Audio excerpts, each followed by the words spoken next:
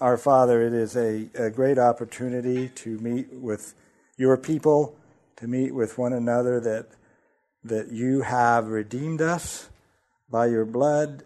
You have made us children of your Father, and these things will never change. And how we thank you for that certainty of our adoption and our justification and our redemption and all of these things. Lord, help us keep those things in view no matter what circumstances we may face or you may call us to walk in. So, Lord, help us tonight as we look at the wonderful work of your Son building his church in Acts. We pray, Lord, for the same kind of blessing that you would bless us even in these late days, so to say, with the power of your Holy Spirit and the Word of God, your Word, that you would make that real to us. We pray that you help us as a church to be about the things we ought to be about. Lord, we need your wisdom in those areas, Lord. We commit ourselves to you. We pray in Jesus' name. Amen. Okay, we're just studying through the New Testament, maybe taking our time and doing it kind of overview and also some detail. And your comments and questions as we go in the class here are very welcome. So I got a little diagram up here. Where we are tonight is right here. We were at the day of Pentecost. That's what we're studying tonight in Acts chapter 2. And a lot happened on the day of Pentecost. We'll probably get through that this evening. And then this whole section here, you notice this says 6M. That means 6 months. Okay? And here's another 6 months, but there's a question mark here. And another 6 months. So you can get a feel for how much time has gone by when all these things have taken place. And if you know that New Testament, and it's okay if you don't, you're here to learn, Saul's persecution is here on this chart. And that's really about the only date we know about all this period of time. Luke, who wrote the book of Acts, doesn't give us a lot of chronological information as far as dates. But we know that Paul's persecution begins in Acts chapter 8. And Saul's conversion, is somewhere between year 2 and 3 after Pentecost. So, backing up, all of this from Acts chapter, almost the first 7 chapters of Acts, which is we have here, that all happened within 2 to 3 years. So that's quite amazing in itself as we go through those 7 chapters and see the church in Jerusalem and then Samaria. But all of these things up to here, up to Stephen's martyrdom, are happening in a period of maybe approximately just 2 years. Okay? So help you get some sense of that. So last week we stopped in the middle of Acts chapter 2, down around verse 22. So we'll just pick up there, and we have here, let's go there. What has happened right before this, this is in the middle of Peter's message. Okay? So what did Peter do? How did Peter start his message? And what did he explain at the beginning of the day of Pentecost? The Holy Spirit's outpoured. Peter stands up and he begins to preach. What is the first thing in his message? The first part of it. Yes, Doreen's got it. They are speaking in other languages, speaking in tongues. We talked about that. They're speaking in other languages, and they don't understand what's going on. And so Peter began his message right up here in verse 14. Okay, this is where Peter began his message, right? But Peter, standing up with the 11, raised his voice and said to the men of Judea and all you who dwell in Jerusalem, let this be known to you and heed my words. For these men are not drunk, as you suppose, since it is only the third hour. But this is what was spoken by the prophet Joel. And we looked at that last week. Joel spoke of the outpouring of the Holy Spirit, and that is now happening. So Peter first explains this is a fulfillment of Old Testament prophecy, that God would pour out his Holy Spirit on all of humanity. So that's where Peter started his message. And then in verse 22, he's quoting prior to that. But when we get to verse 22, Peter begins to speak about the Lord Jesus Christ. And that's where I want to pick it up here tonight. And let's just read this. Men of Israel, hear these words. Jesus of Nazareth, a man attested by God to you by miracles, wonders, and signs, which God did through him in your midst, as you yourselves know. Okay. Him, referring to Jesus, being delivered up by the predetermined purpose and foreknowledge of God, you have taken by lawless hands and have crucified and put to death. So Peter, he's addressing thousands of the Jews that are gathered here, and he begins about Jesus, whom they know, and that yet they rejected him and put him to death. So obviously Peter is very bold, and preaching like that to those who killed the Lord Jesus could get you killed, but in this case it didn't. And so Peter's explaining to the Jewish people here that they've rejected their Messiah. They rejected their Messiah. And that's how Peter begins his message. That according to Scripture, that the rejected by his own people Jesus is indeed the Christ. And that's where Peter is going in this message. Now, Peter has two apologetic methods here. One is he is a witness. They are witnesses of these things. And he's going to say that we are witnesses, meaning we are eyewitnesses of Jesus' death and his resurrection and his ascension to heaven. We saw it. We saw him, okay? So that's one aspect of his apologetic. The other aspect of his apologetic here is Jesus is the fulfillment of Old Testament Scripture. And those are his two apologetics here. We're the first-hand witnesses, and what we've witnessed is according to the Old Testament. And so we're going to hit these Old Testament references a little bit as we go. And see, the first one starts right here at verse 25. See, for David says concerning him, I foresaw the Lord always before my face, for he is at my right hand, that I may not be shaken. Let me scroll up a little bit. That I may not be shaken. Therefore my heart rejoiced, and my tongue was glad.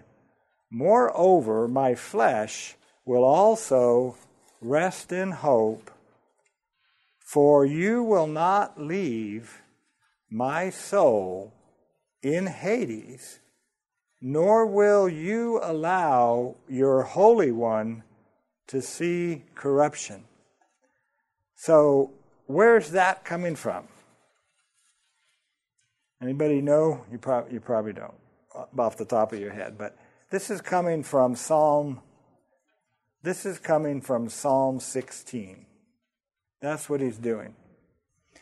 Peter is now using Psalm 16 to explain Jesus' resurrection. Okay? And a key thing he says here, of course, is, "You will not leave my soul in Hades, nor will you allow your Holy One to see corruption." What that means is your body decays. Jesus will not be left in the tomb and his body decay. Now look at how Peter follows that argument. "Men and brethren, let me speak freely to you of the patriarch David, that he is both dead and buried, and his tomb is with us today." So you see, Psalm 16 is not just about David. That is Peter's point. Let's look at Psalm 16. Let's take the time to do that. I've just gone over to Psalm 16, and here it is right here. This is a psalm of David. David prayed this psalm. Okay, let's see the heading. It's a psalm of David. Okay, a miktam of David. Okay, so this is a psalm of David. And down here in verse 8, David is saying, "I have set the Lord always before me, because he is at my right hand, and I shall not be moved." This is David praying this. Now, this was true of David. David trusted in the Lord, and God was with him. But there's a greater David. David is a type of Christ. In other words, David is an Old Testament illustration of the greater David, Jesus, to come. Okay? And so David says, "Therefore my heart is glad, my tongue and my glory rejoices, my flesh also will rest in hope." Now he's talking about his body. "For you will not leave my soul in Sheol, nor will you allow your Holy One to see corruption." Okay? Now Peter is saying, guys, David's tomb is here in Jerusalem. And we don't have to go open it to know that his body decayed. So what's going on here? Peter says, David here is not simply talking about himself. David's talking about the Lord Jesus. That God would not allow his body to see corruption, which means the Lord was going to resurrect him. So are you guys following? You see how Peter's doing this. Okay, let's go back to 22. Right here. And there's his point. "Men and brethren, let me speak to you freely to you of the patriarch David, that he is both dead and buried, and his tomb is with us today. Therefore, David, being a prophet, and knowing that God had sworn with an oath to him that of the fruit of his body, according to the flesh, he would raise up the Christ to sit on his or David's throne." Okay? And God had made a promise to David that of your descendants you will not lack a man to sit on your throne. God established David's throne forever. And Peter is telling us the way that's established is through Jesus Christ, the descendant of David. And so that's how Peter is reasoning. Christ is the Messiah. He's David's son. Okay? So he, David, foreseeing this, spoke concerning the what? Resurrection of Christ. That his soul was not left in Hades, nor did his flesh see corruption. And so he's preaching to thousands of Jews now. And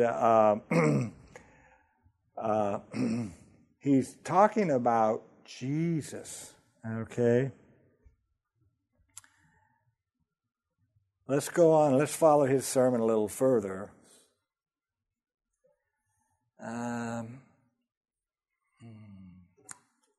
Here in verse 32. This Jesus God raised up, of which we are all witnesses. Okay? So like I said, he has a twofold apologetic. We are all witnesses of this. We're eyewitnesses of this. And the Old Testament Scripture is our other witness. And so we are all witnesses here in verse 32 here. Now, this Jesus, hang on to that for a moment, okay? Now up here he's talking about the Christ, but now he's talking about this Jesus. And we'll see who this Jesus is in a moment. God raised him up, and they're all witnesses. Therefore, being exalted to the right hand of God, and having received from the Father the promise of the Holy Spirit, he poured out this which you now see and hear. So, poured out, this is the Holy Spirit, right? And they had this question, what does this mean? What are they speaking in all these languages? Who did this? Peter says, Jesus, after he exalted to the Father, he poured out the Holy Spirit. Okay? So this is Jesus alive building his church. Christ has the authority to pour out the Holy Spirit. And isn't that what he had said? Absolutely. Absolutely, that's what he had said.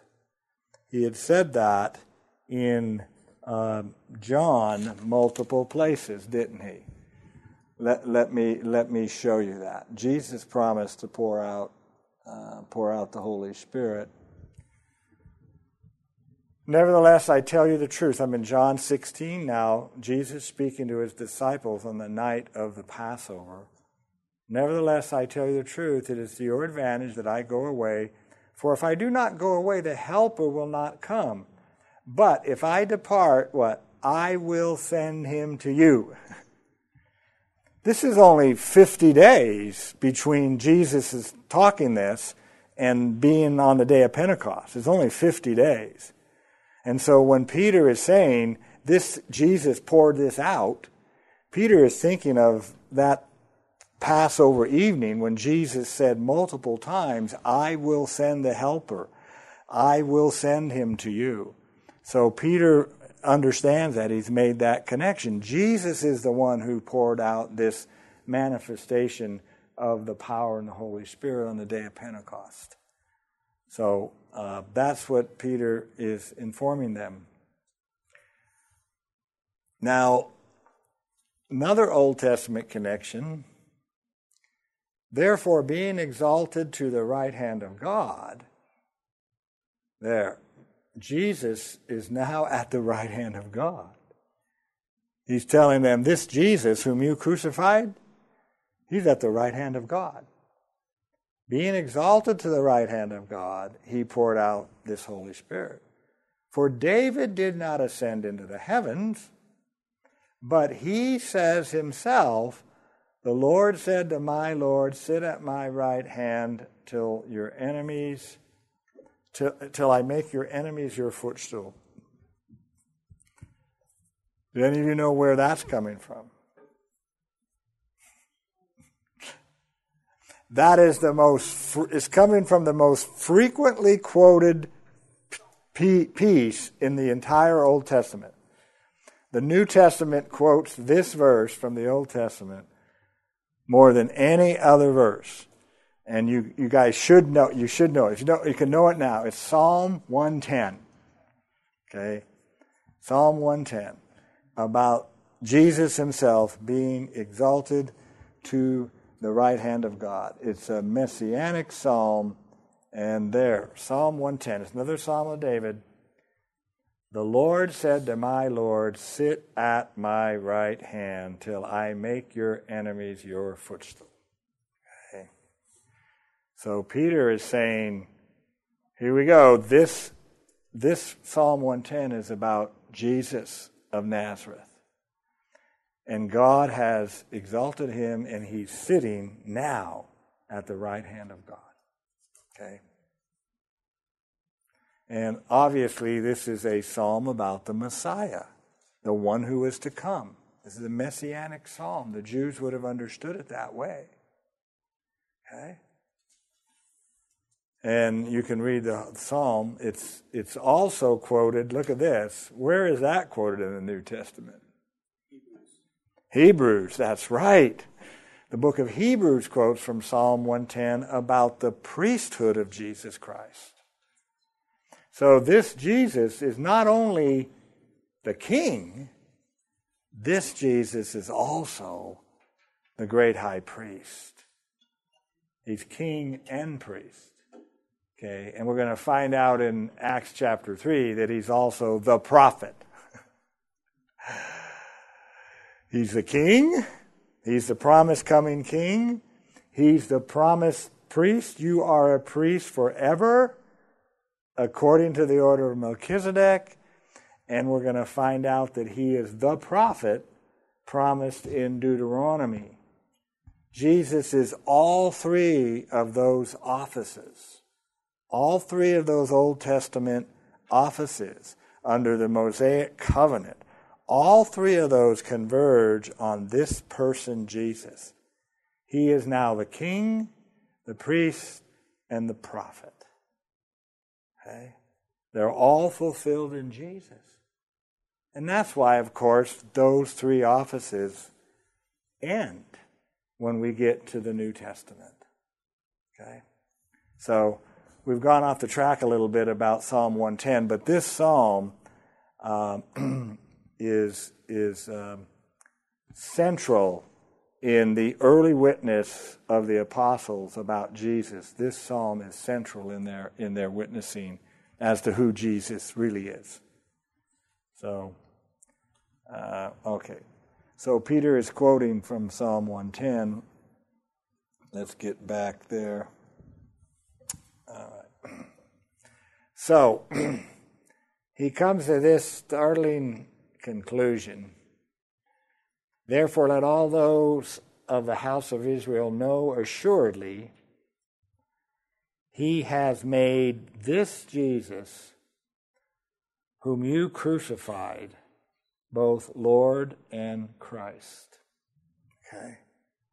Now, I put some emphasis on this Jesus, and what he means by this Jesus, let's back up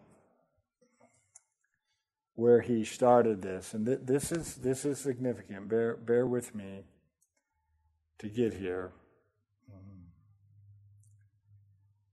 Hear my words. Jesus of Nazareth. Okay? This Jesus means Jesus of Nazareth.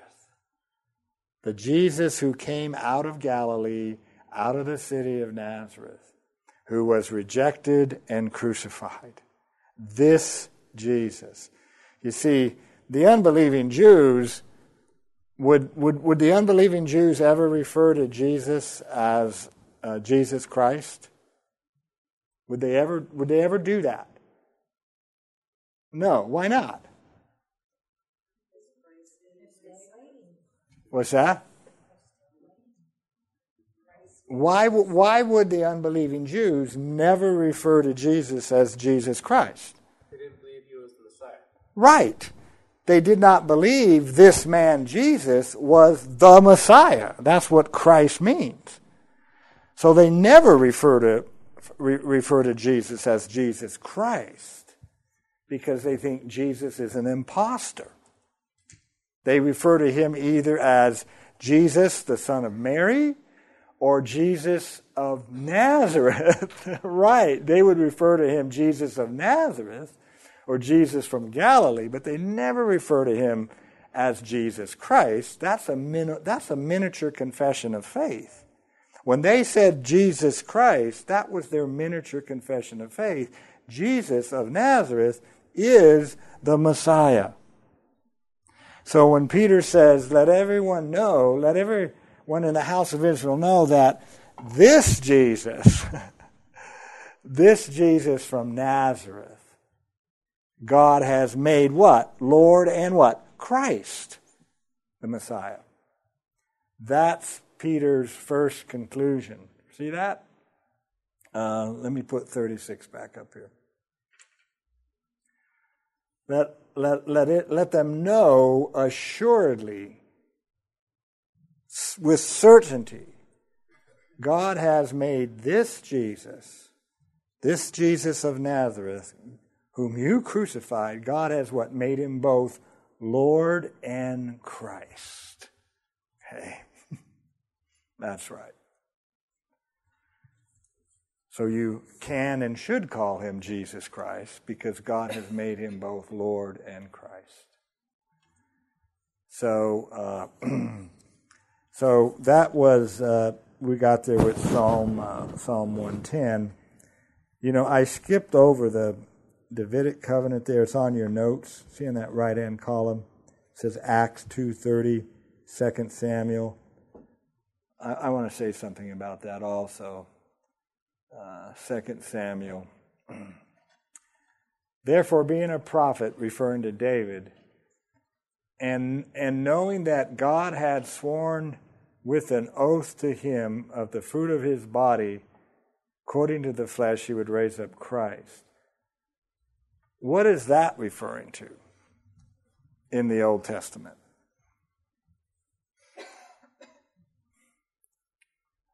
Begin with a C. O. V. Covenant. Okay? Which one? The Davidic covenant. Absolutely. Very important. Just as important as the Abrahamic covenant or the Mosaic covenant, the Davidic covenant is very important because it's in the Davidic covenant that the Messiah is promised. The Son of God, the Messiah who's going to sit on the throne forever, that promise is the Davidic covenant.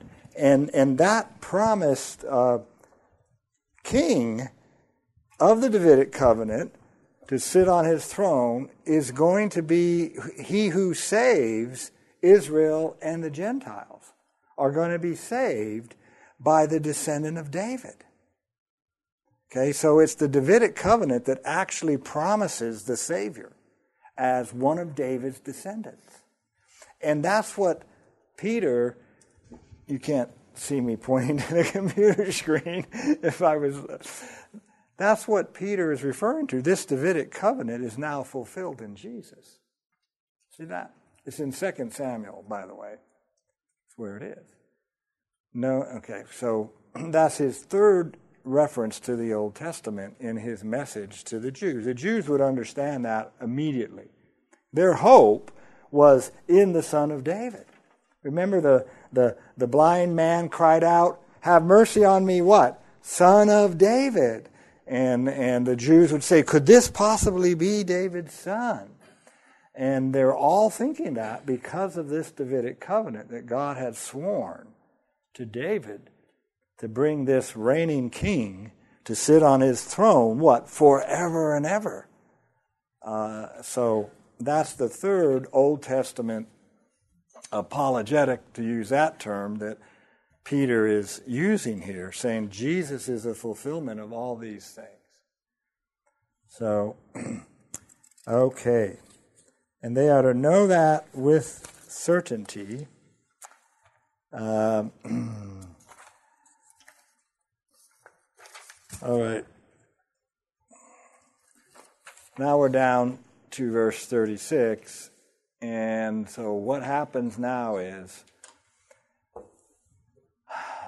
now when they heard this, they were cut to the heart and said to Peter and the rest of the apostles, "Men and brethren, what shall we do?" They got it, and they realized, we crucified the Messiah. We rejected the Son of God. And they don't know what to do. Okay? And so at that point, they asked Peter, "Men and brethren, what shall we do?" And I want to follow my notes here a little more closely, or at the top of the next page now, 276. Now let's see what Peter tells them to do. Then Peter said to them, what? "Repent, and let every one of you be baptized in the name of Jesus Christ for the remission of sins, and you shall receive the gift of the Holy Spirit." Let's think about this a little bit. What Peter is doing here, telling them to repent for the remission of sins, and also telling them to repent and let every one of you be baptized in Jesus' name. Peter is following the instructions of the Great Commission passages. He's doing exactly what Jesus told them to do. And remember, what did Jesus tell them to do in the Luke Great Commission passage? Go into all the nations and what? Preach what? What's that? Well, that's maybe in Mark. In the Luke passage, go into all the nations and preach something for something. What's that? Repentance for the forgiveness of sins.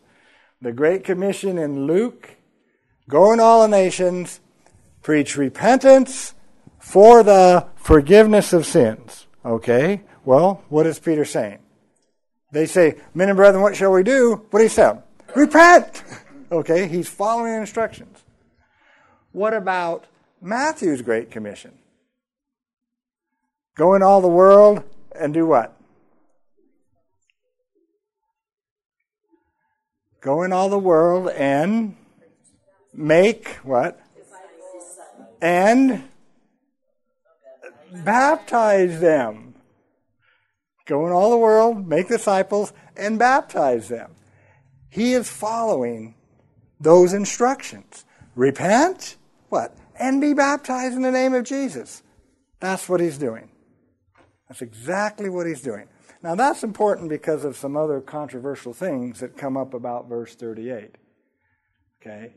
He's simply doing what those Great Commission instructions told him to do. Okay? Call the people to repentance for remission of sins, and make disciples and baptize those in Jesus' name. That's what he's doing. Okay? So, I might as well say it here while you're thinking all about it. The reason I'm saying this is some people have taken this verse and they say, well, if you're not baptized, you're not forgiven. Okay? They've done that. Because when you just read the verse by itself, you might think that. But you see, Peter is not answering that question of what are the essentials in order to be forgiven. That's not the question he's answering. You see what I'm saying? That controversial question comes up other places in the New Testament. Are we saved by faith alone? Or are we saved by faith plus a sacrament, or faith plus an ordinance? You see, but Peter's not engaged in that question in this text. All he's doing is what the commission passages told him to do. Call people to repentance. Those that repent, baptize them in Jesus' name. That text, Acts 2:38, is not there to answer that question. That's not even on his mind. Like, what is the minimum must be done? You see, that's why I'm showing you he's just doing what he was commanded to do. And obviously, it's not essential because for forgiveness, because when we get to chapter 3 and down here around, where is it? Yeah, down here in verse...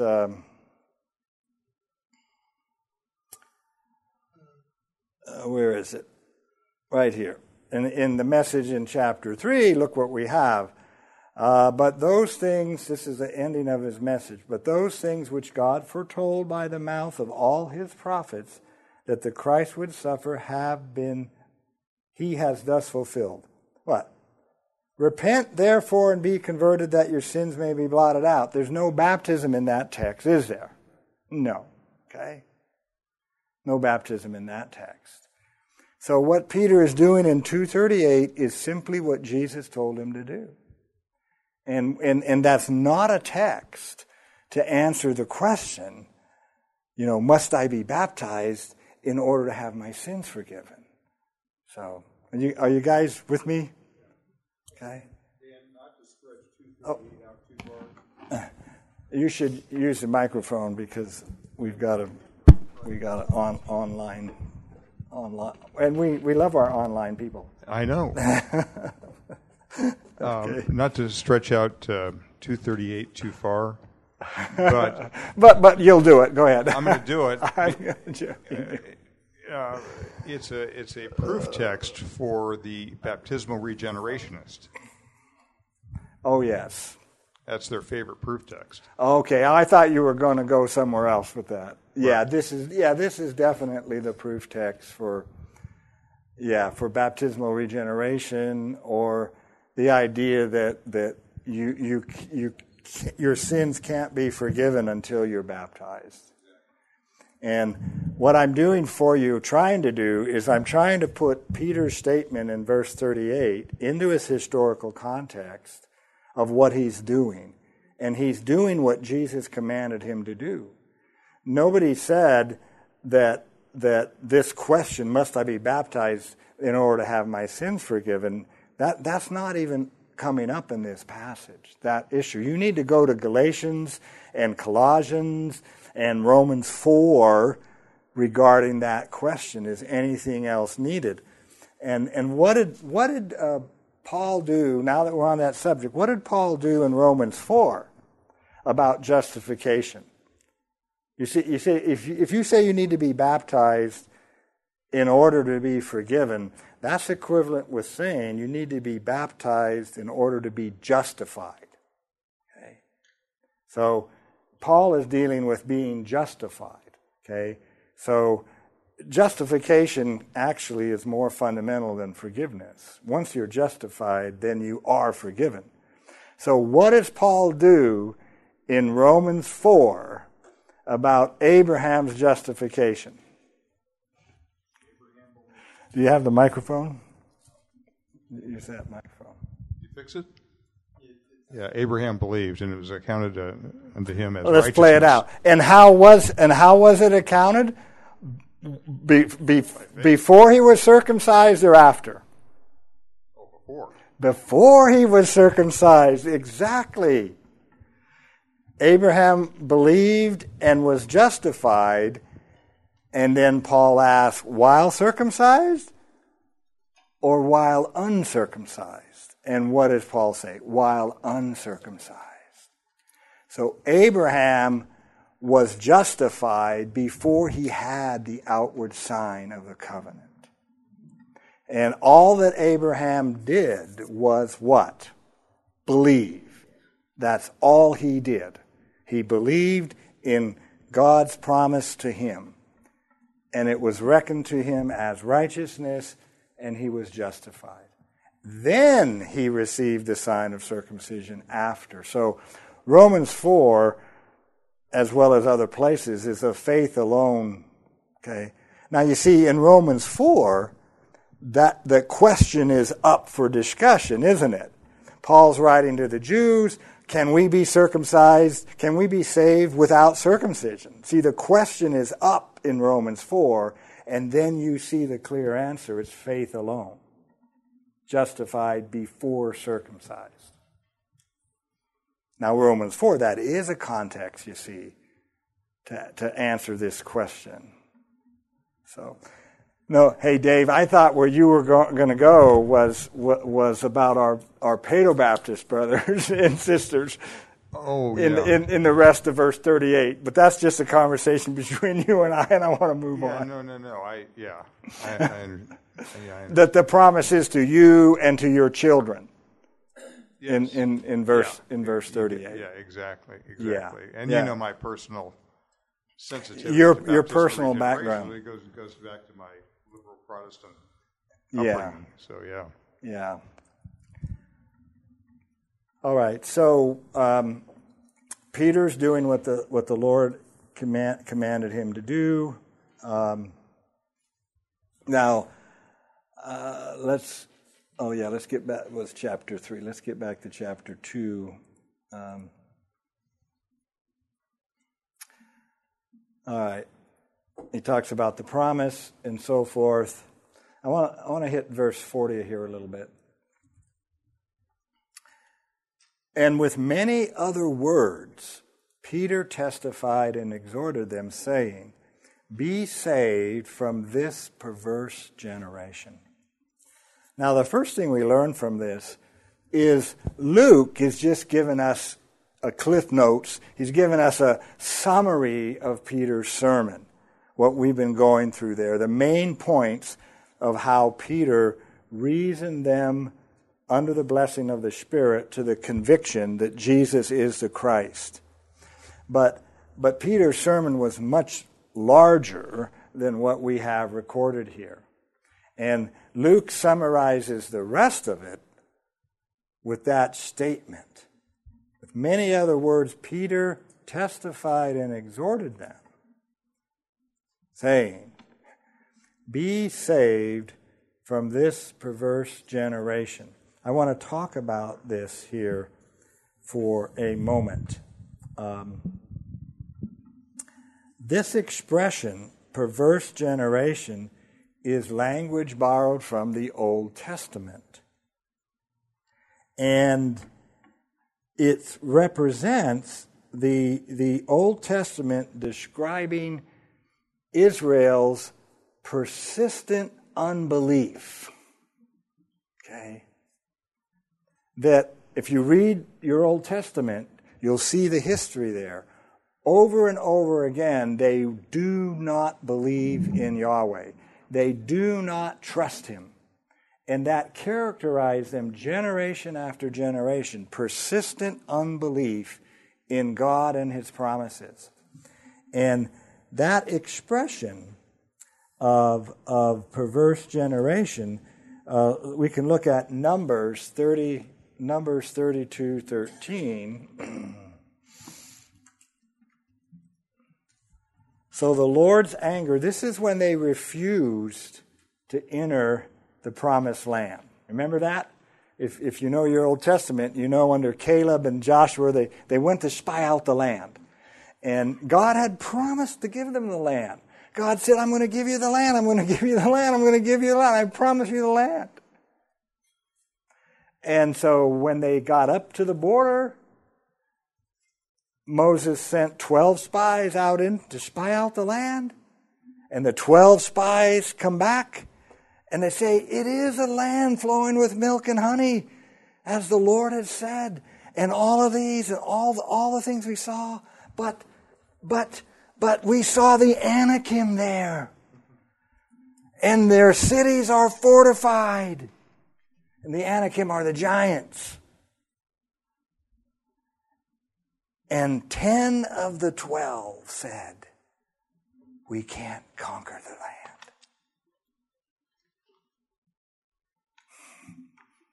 God had shown them all those miracles coming out of Exodus and all of that, and promised over and over again. And only Caleb and Joshua said, "No, the Lord has promised the land to us. Let us go up and take it immediately. We can do this." I'm paraphrasing. And they wanted to stone Caleb and Joshua. And so the 10 of them were unbelieving, weren't they? The 10 of them, unbelief. And they poisoned the minds of all the rest. See, that's the persistent unbelief. And that's where this phrase, evil or perverse generation, comes from. So the Lord's anger was aroused against Israel, and he made them wander in the wilderness 40 years until what? All that generation that had done evil in the sight of the Lord was gone. That was an evil generation. Evil generation centers on refusal to trust and believe in the promises that God has made. Deuteronomy, he recounts it. Surely not one of these men of this evil generation shall see that good land. That's the expression that Peter's using, this perverse or evil generation. Now, it really comes out in Jesus' teaching what this phrase means, and we'll see that mostly in Luke 11. Sorry, I'm going the wrong way here. Luke 11:29. Okay? And while the crowds, this is Jesus' incident with the Lord Jesus, and while the crowds were thickly gathered together, he, Jesus, began to say, see, this is an evil generation. Okay, that's where Peter's language is coming from. Peter was there. Peter heard Jesus do this. This is an evil generation. He's talking about that current generation of the Jewish people. Why is it an evil generation? It seeks a sign, and no sign will be given to it except the sign of Jonah the prophet. Well, at this point in the gospel history, had any signs been given? No? Well, I mean, he prophesied the destruction. But at this point in the Gospel of Luke, had any signs been given? Right. At this point in Luke 11, they have seen hundreds of signs already. They have seen miracle after miracle. And I'm not sure where the raising of the widow from Nain is in Luke's record here. They've probably even seen Jesus raised 3 people from the dead. They've seen many signs, but what are they doing? What are they not doing? They're not believing that Jesus is the Messiah. They've seen many signs by this time, and that's why he's labeling them an evil generation. In spite of seeing all these signs, they are still rejecting him. Okay? And so he says, and no sign will be given. Well, plenty signs were even given after this point, all right? And plenty signs were given before this point. But Jesus talks about the ultimate sign. No sign shall be given except Jonah the prophet. For as Jonah became a sign to the Ninevites, so also the Son of Man will be to this generation. What's the sign of Jonah? 3 days and 3 nights in the belly of the great sea monster, and then he came out, and Jesus is referring to his death and resurrection.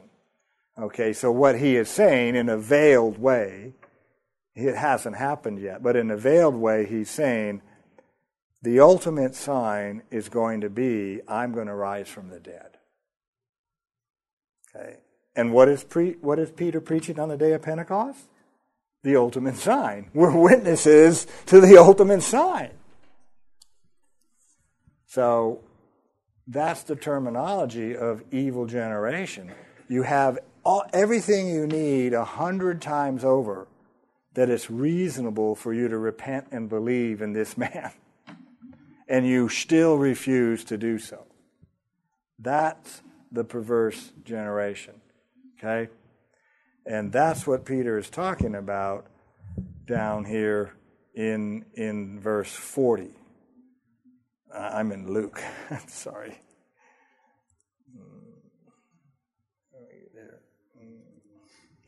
That's what he's talking about down here. He exhorted them, be saved from this perverse generation, the hardness of their unbelief.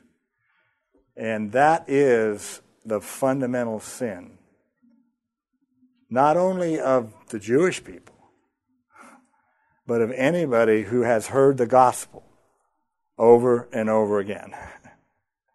Okay? So that warning, we have become a perverse generation more and more, haven't we, in our nation? Absolutely. We've had the gospel over and over and over again. We've been blessed with the gospel. We've been blessed with the Word of God, and we know more about the history. We know more about archaeology, right? We know more about the evidence for the reliability of the New Testament, right? We have all of these things. So we have become, many ways, a perverse generation if you reject Him. And so don't reject Him. Believe in Him. So the perversity here is persistent unbelief in Jesus as the Son of God. That's the perversity. Now, notice the blessing of the Holy Spirit, the Helper. Notice what the help. Obviously, 3,000 on the day of Pentecost were going to move out of the perverse generation, weren't they? They suddenly began to believe we crucified the Messiah, that Jesus really is the Christ. Now look at John, the promise of the Holy Spirit, and that's what's happening. I'll tie this together. Just bear with me. John comes. I don't have it. Oh, there it is. Okay. The day of Pentecost, outpouring of the Holy Spirit, right? Okay. It's to your advantage that I go away so that the Helper will come. But if I go away, I will send the Helper to you. I will send him to you. And what is he going to do? What's the first thing he's going to do? And when he comes, he will what? Convict the world of sin. What sin? Down here. Of sin, because they do not believe in me. Get it? That is the sin. That's the big sin.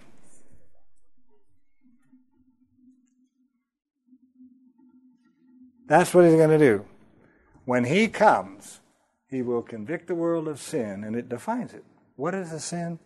Because they do not believe in me. They reject the Son of God.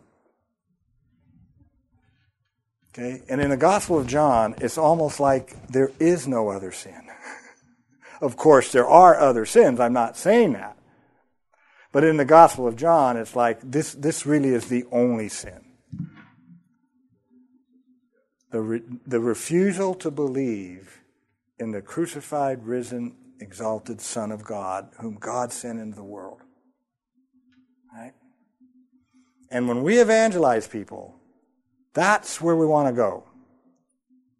Okay?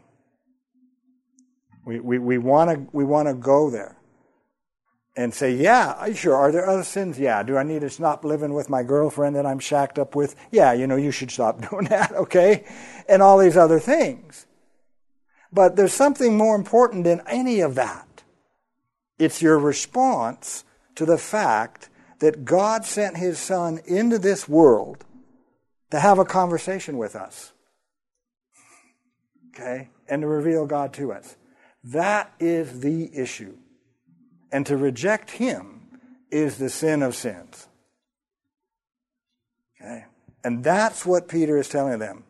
Be saved from this perverse generation. This hardened in unbelief generation. That's exactly what Peter's telling them. Don't be like the guys in Numbers, okay? You'll never enter the real promised land if you're like those guys. See that?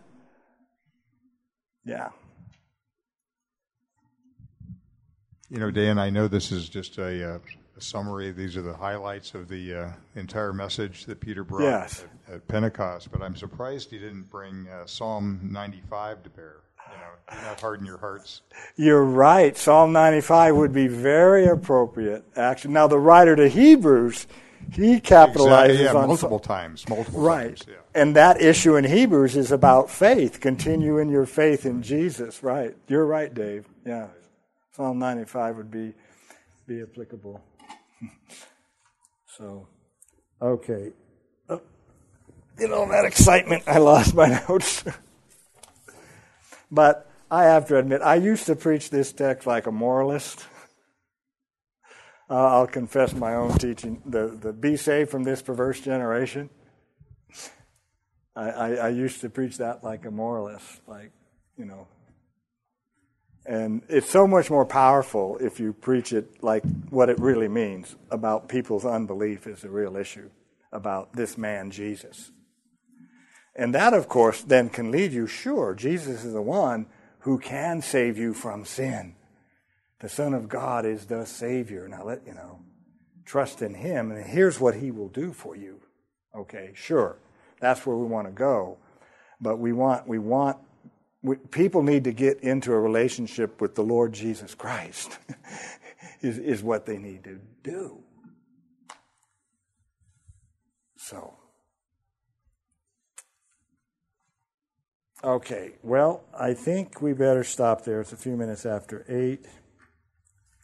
I thought it'd be good to spend some time on Peter's first sermon here and pull in these Old Testament connections like he does. Any other, you got some questions or comments? We're very, very welcome. Oh, we don't have Brian here. He's on security. Brian usually gets us started, so. Dave, Aiden. All right. Okay, Ron. Hand Ron the microphone. We got people that pick this up kind of online and listen to it later. Ready? Okay. Yeah. It kind of reminds me that there's a lot of, it can be deceiving as to a person can do a lot of wonderful things, even caring good things. Yeah. But if they lack the belief, that goodness doesn't count for much. That's right. No, it doesn't. You need to have the relationship with God, like you says, and do those things. Then it has, at least it impresses Him. Yeah. But the other hand, pay no attention to if you're not paying any attention to Him. That's right, and that it does. You're right, Ron. We have the great commandments flipped. The greatest commandment is what? To love the Lord your God with all your heart, soul, mind, and strength, right? The second is like it, to love your neighbor as yourself. And so you have people that are all about their neighbor. They thank their neighbor, they honor their neighbor, they do good to their neighbor, they do all that. But they never have anything to do with God. They completely ignore Him. And so, no. It can appear on paper just the same, but it's not. No. If you're not connecting it to the Lord, you're not with the truth. Right, because He is the one that we ought to worship. Right. He is the one we ought to honor. We're created to know Him and to worship Him. And that's number one. But what we do in our sinfulness is we ignore Him and we make man more important than God. And that you're right, that is not going to lead to salvation. And that's also probably why Scripture at times says there's none who does good, not one. You're right. So externally and humanly speaking, they're doing good in that sense. But in the ultimate sense, that what makes something good is when it's done in submission and faith and trust to God. It's done out of respect to God. So the person that ignores God is doing all these things, but not out of respect for God. So that's not really good in the truest sense. You see what I'm saying?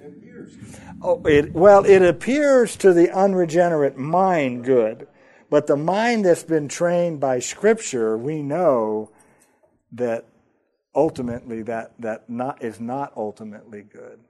It's not. They're not making God number one. Right. I'll throw up. You're reminding me of a text, Ron. Let's pull up Romans 1. pull up Romans 1 here. And Paul makes this amazing statement about the sins of us Gentiles before we're converted. And it is right here. Because although they knew God, they did not glorify him or honor him as God, nor were thankful. He begins the list of the sins of the Gentiles with, they did not honor God. They did not honor him as God. So obviously, to ignore him is not to honor him as God, right? And look at the second thing. Nor were they thankful. Now that's how God looks at humanity, as to what's most important. And then all the other sins come down in the latter part of the chapter. But we are indicted because we don't honor God, honor him as God. What does it mean to honor him as God? Believe him, trust in him, respect him, obey him, worship him, right? It would mean all that, to honor him as God. This is not talking about, honoring your dog or your neighbor. This is talking about honoring God, what? As God. As he ought to be honored. So, no, we're lost and we need the Son of God to save us, don't we? Because none of us have done that, right? None of us have honored God, as he ought to be honored. No. There's only one man that's ever done that, and that's Jesus. So, yeah. Anybody else? You got us on a good course, Ron. Anybody else? So where'd the microphone go? Okay. Looks like you're going to have the honors. Lead us in prayer as we finish. All right. Dear Heavenly Father, Lord, I just thank you for this time together as a family, as your sheep, your flock, as we hear your word, and just the amazing thing about Scripture, just revealing your truth to us. And sometimes we just really need to hear it. We really need to know how bad our sin is, how terrible our unbelief is, and how we need Christ to save us. So I thank you so much for this time. I ask you bless every family, every person hearing, that it just allowed to sink into their souls, and just be with them as they go about their day. And I thank you in Jesus' name. Amen. Amen.